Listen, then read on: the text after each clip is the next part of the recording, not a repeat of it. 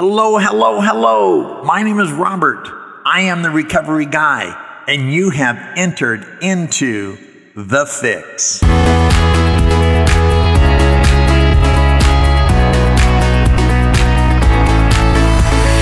I want to thank you so much for coming back and joining Recovery Guy Podcast. Of course, my name is Robert. I am the Recovery Guy, and I'm excited to share some things with you. And I hope you can feel my energy, because when it comes time to laying down these podcasts and sharing my experience, strength, and hope with you, I do get energized.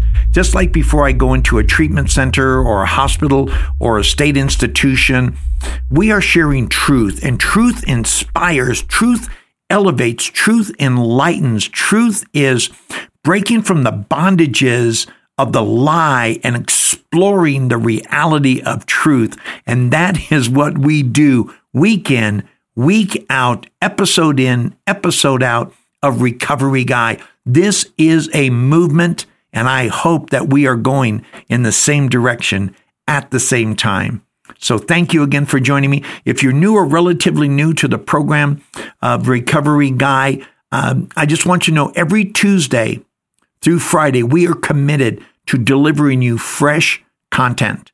I constantly get messages from JJ and from Jane and Jonathan and Pablo and say, okay, now I need this and now I need that. Now you need to produce content here, produce content there.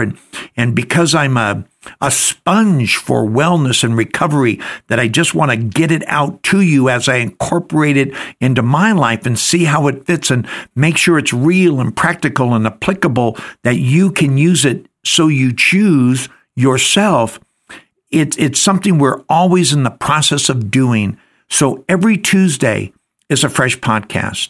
Every Friday is a fresh podcast.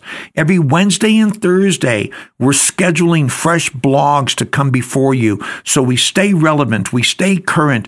We try to find new things that are happening, new science, new ways of doing things, or maybe a cool way of incorporating something that's been around forever. And how does it apply to our life? So that is the message we're trying to bring to you, again, week in, week out with the episodes. Go to recoveryguy.org. Check out what we're doing. Leave me a message. Join our mailing list. We're putting together a newsletter. As a matter of fact, I just got a message from Pablo tonight. He says, hey, I need some information to really let the people know what your new newsletter is going to look like. And so join, get signed up for the newsletter. Let us know how we can help you and what we're doing. I've been clean and sober and living this new life for over 34 years. And it doesn't mean I'm any better or more intelligent than the next person. What it just means is that for 34 years in a row, I have said yes to life and no to darkness. That's all that means. I've made mistakes along the way. Ask anyone who knows me, right? The closer someone is to me, the more mistakes they've seen me make. But you know what? I am committed to recovery. I am committed to wellness. I'm committed to trying things that work, that I've seen other people use, and to see how I can incorporate it into my life, that I can sharpen my saw, become a much better version of me, so I can have a more direct impact with you. And that is the core of this Recovery Guy movement.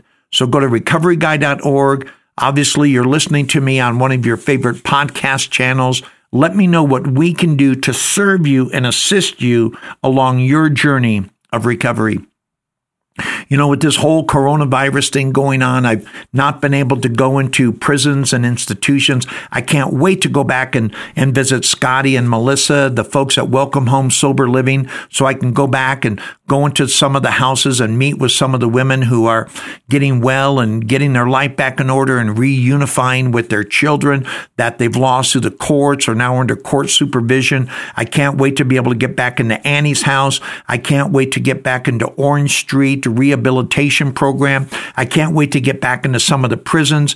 In the meantime, we're doing these Zoom things and trying to be as effective as we possibly can be. So with one of my Zoom meetings last week with Annie's house, Debbie and I usually do that, and I just found out Wendy is going to be able to join us this Wednesday night, and that's exciting. So we'll be chatting about that a little bit on Friday's podcast. So one of the young ladies was talking to me about how to make better decisions, essentially. One of the things that they were concerned with was, how do they identify? They're not convinced that they are alcoholic or drug addict, and I'm okay with that. But they're starting to make a connection to their behavior. One of the things that a friend of mine told me, he said, you know what? On my road to understanding who I was and what my challenge was in terms of addiction, he said, not every time that I got drunk or high did I get in trouble. But every time I got in trouble, I was drunk or I was high, right? And that made so much sense to me. So we're not looking to label anyone, but let me ask you a question. When you consider your negative behavior, whether it's just a behavior based on an emotional or psychological condition, a slight mental disorder, a disability of sorts, or if it's because of a substance, ask yourself this question: is my negative response or circumstance directly associated with that particular behavior? In other words, when not every time I do this does that happen, but every time that happens, I'm doing that, right? And if that's the case, at least we need to look at that behavior, to modify that behavior, to begin to go in a different direction, right? If you don't want the same result, stop doing the thing that got you that result, right? I love what is said, and I believe it was Einstein. He said we can't think our way into new living with thinking that got us to our present living, right? And so one of the things that we do, and this goes back to a podcast in my 14th week, I think it was November 17th, and it was called Sabotage of Self. And that's what I think this person's doing. They're not convinced that this behavior gets them there, so they sort of sugarcoat it and say, well, I'm not really that bad, when they know that they are, and everything they've done positive, they come in and undermine, and that's called sabotage. So this is so cleverly called Sabotage of Self, Part 2. Thank you. I thought you would appreciate that. I thought long and hard over that. So what is sabotage? Let's break this thing down. Let's get into it. Let's talk about a couple of the things, and I think you're going to like this, because what I did for a couple of my points a number of years ago, and I forget where I found it online because I'd love to give the person credit, but it was about 10 steps to healthy boundaries, and I reworked it and reworded it to make it more for recovery and directly involved with the life changes that we in people recovery need to have. But it was really about boundaries. So I've taken a couple of those boundary topics and I've sort of reworked them to this Sabotage of Self, Part 2. So what is sabotage? What does the dictionary say? How do we define it? And then how can we make it, massage it into our life? So sabotage is an act or process tending to hamper or hurt. An act or a process tending to hamper or hurt. So in other words, it's something that we're doing that brings harm to us. It tends to bring harm. Does it say it always does? No, not necessarily, but it tends to. So then the other aspect of that, as a sub-definition, it says deliberate subversion. Deliberate means I'm doing it on purpose. But we don't tell ourselves we are, right? We rationalize, we minimize and deny. Because who wants to think, unless you are self-harming, you have a mental condition, a suicidal tendency, a self-harming tendency. Otherwise, you're not going to admit that everything I did on purpose. But that's what even makes it more subversive. So what does it mean to be subversive or subversion? It means to pervert or corrupt by an undermining, you're going to like this, an undermining of morals, allegiance, or faith. Wow. An undermining of morals, our sense of right and wrong. We are undermining what we know is right. It's undermining an allegiance. What we say we are committed to, a partnership, an alliance, it's being undermined. If the foundations are destroyed, what can the righteous do? Right? Or it's undermining or corrupting faith, the foundation of who I am, what I say I believe in. So that's sabotage, and part of that sabotage definition is subversion, and that's subversion's definition. So let's go ahead and apply this, and let's get to a couple of the points so we can really get to the meat of this podcast. So sabotage is one of the most unnecessary yet common problems of people in recovery. It truly is.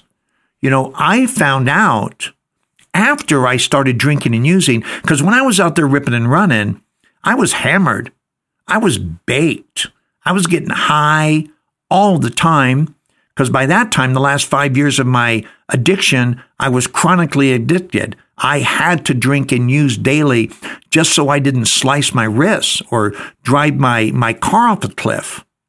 It became breath to me. But I didn't realize how subversion played a role in me, how subversive I really was in my sabotage until I got sober. Isn't that crazy? Now, obviously, all of my drinking and using and the other negative behavior had to get set aside. But I'm talking about the enemy I was to me, how I tried to even sabotage my own wellness. I expected people who are on an obvious destructive path to continue to sabotage their progress, right? So in other words, if you don't stop this particular behavior, of course you're not going to get well, because it is direct opposition or contradiction in a tangible sense to what we say we want. So those individuals, they're already on a path of negative destruction, and just sabotage seems to be just a part of their daily process. But once again, what about those of us who are in recovery? What about those of us who are on a path, who have made a commitment to wellness and becoming whole? Why do we act as if we are the enemy as we are trying to be a part of the solution? I'd really like to know what you think about that. You know, again, drawing back on the Gandhi quote, you cannot do right in one department of life while attempting to do wrong in another department. Life is one indivisible whole. We know that. I know that. I know to best drive my vehicle, I need to have that aligned. Not only aligned, but I need to have the same tires, the same tread, the same type of tire, the same speed, the same size on all four wheels. Otherwise, you know, it's going to be pretty bumpy going down the road. So again, what about those of us who are on a path of recovery? Why do we work against ourselves? Why would we have that internal conflict? Why we would have that mental, emotional, or spiritual conflict? or even a physical conflict. I say I want to lose weight, but I sit on the couch and I wonder why I'm not feeling good, right? And I wonder why I'm short of breath. Well, it's pretty obvious, right? So even after the fact, would you send me your comments? I would love to hear your contribution. What I do hope is that you and I can just remove ourselves from the sabotage of self and really commit to a healthy side of living that is consistent with the desires we state we have in our life. And I think that's a fair request. So I'm going to lay out 2 points and some sub-points underneath them. And we'll dig as deep as we can today in the time that we have. So here's the first thing that I pulled from my Healthy Boundaries paper that I think is very relevant to us in recovery. And I even discussed boundaries and barriers and things like that in past podcasts that you may be interested in. But here's the first one. Consider your past and present. Because we didn't get here by accident. We didn't just drop into this place. My present is the way it is because my past is the way it is. The further I removed myself from my negative past, the more positive my present became. Does that make sense? The further I removed myself from my negative past, the more positive my present became, because there were no longer those residual effects. There were no longer negative ripples entering into my smooth way of living.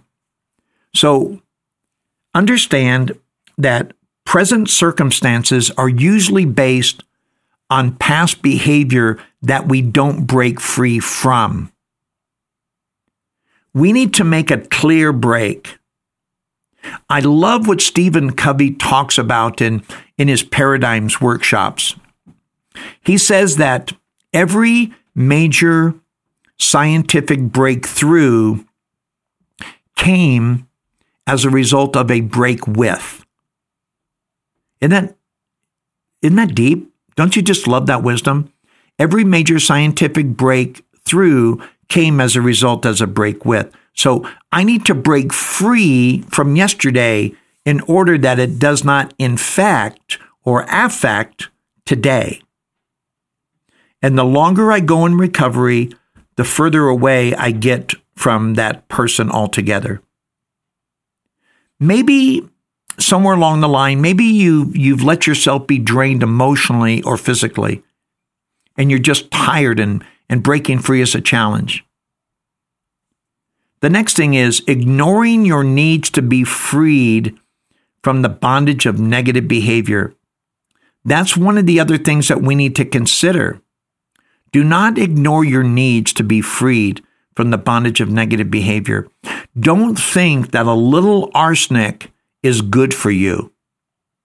If I told you that I had a 50 gallon drum of water that I wanted you to drink from, but don't worry, there's only a little poison in there, would you be apt to drink it?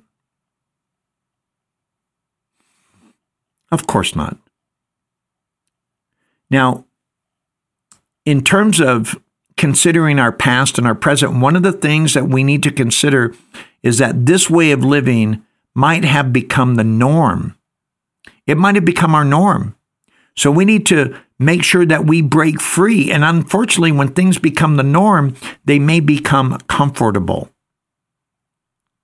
The next thing in terms of considering our past and present, think about the people you surround yourself with. Take an evaluation, take an inventory. Now, sometimes in recovery, people will say, don't take someone's inventory. Well, that's just foolish. Why wouldn't you take someone's inventory? If I then tell you to stick with the winners, right? Stick with the winners. but I tell you don't take their inventory, how the heck are you going to know if they're a winner? Here's what my sponsor and dear friend Slow Will says.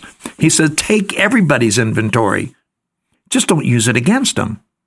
So I'm going to find out who you are and what you're about if you're in my circle. Because I want to know what you're about. For me, I don't need to find it out against you. I just need to know who you are, how you live your life. Are you consistent before I allow you to get close to me? Because you will have an effect on me. Water always seeks its own level. Another thing to consider about our past and present, are the relationships I have reciprocal? Do they give back to me in the same that I am giving? If it's not reciprocal, it's probably not good. Is there a healthy give and take? That's the next thing. Is there a good exchange? Again, going back to being reciprocal. Is there a healthy give and take? Not just a give and take, a healthy give and take. And I'll let you define healthy for yourself. So then, beyond relationships, your environment, our environment, might be unhealthy also. We must make sure that we not only change old playmates, we need to change old playgrounds wherever possible. Sometimes our financial situation dictates our living situation. So changing old playgrounds may be challenging or more challenging for some. And there we need to even be more safeguarded. So wherever possible, change old playgrounds. Live in a place that's safe, not only physically, but emotionally and socially. The next point, and I think you're going to like this as well, make yourself a priority. Do you like that? Let's take it one step further. Let's make self-care a priority. That's even better. Make self-care a priority. Use our past results to determine if the same thing in the present makes sense.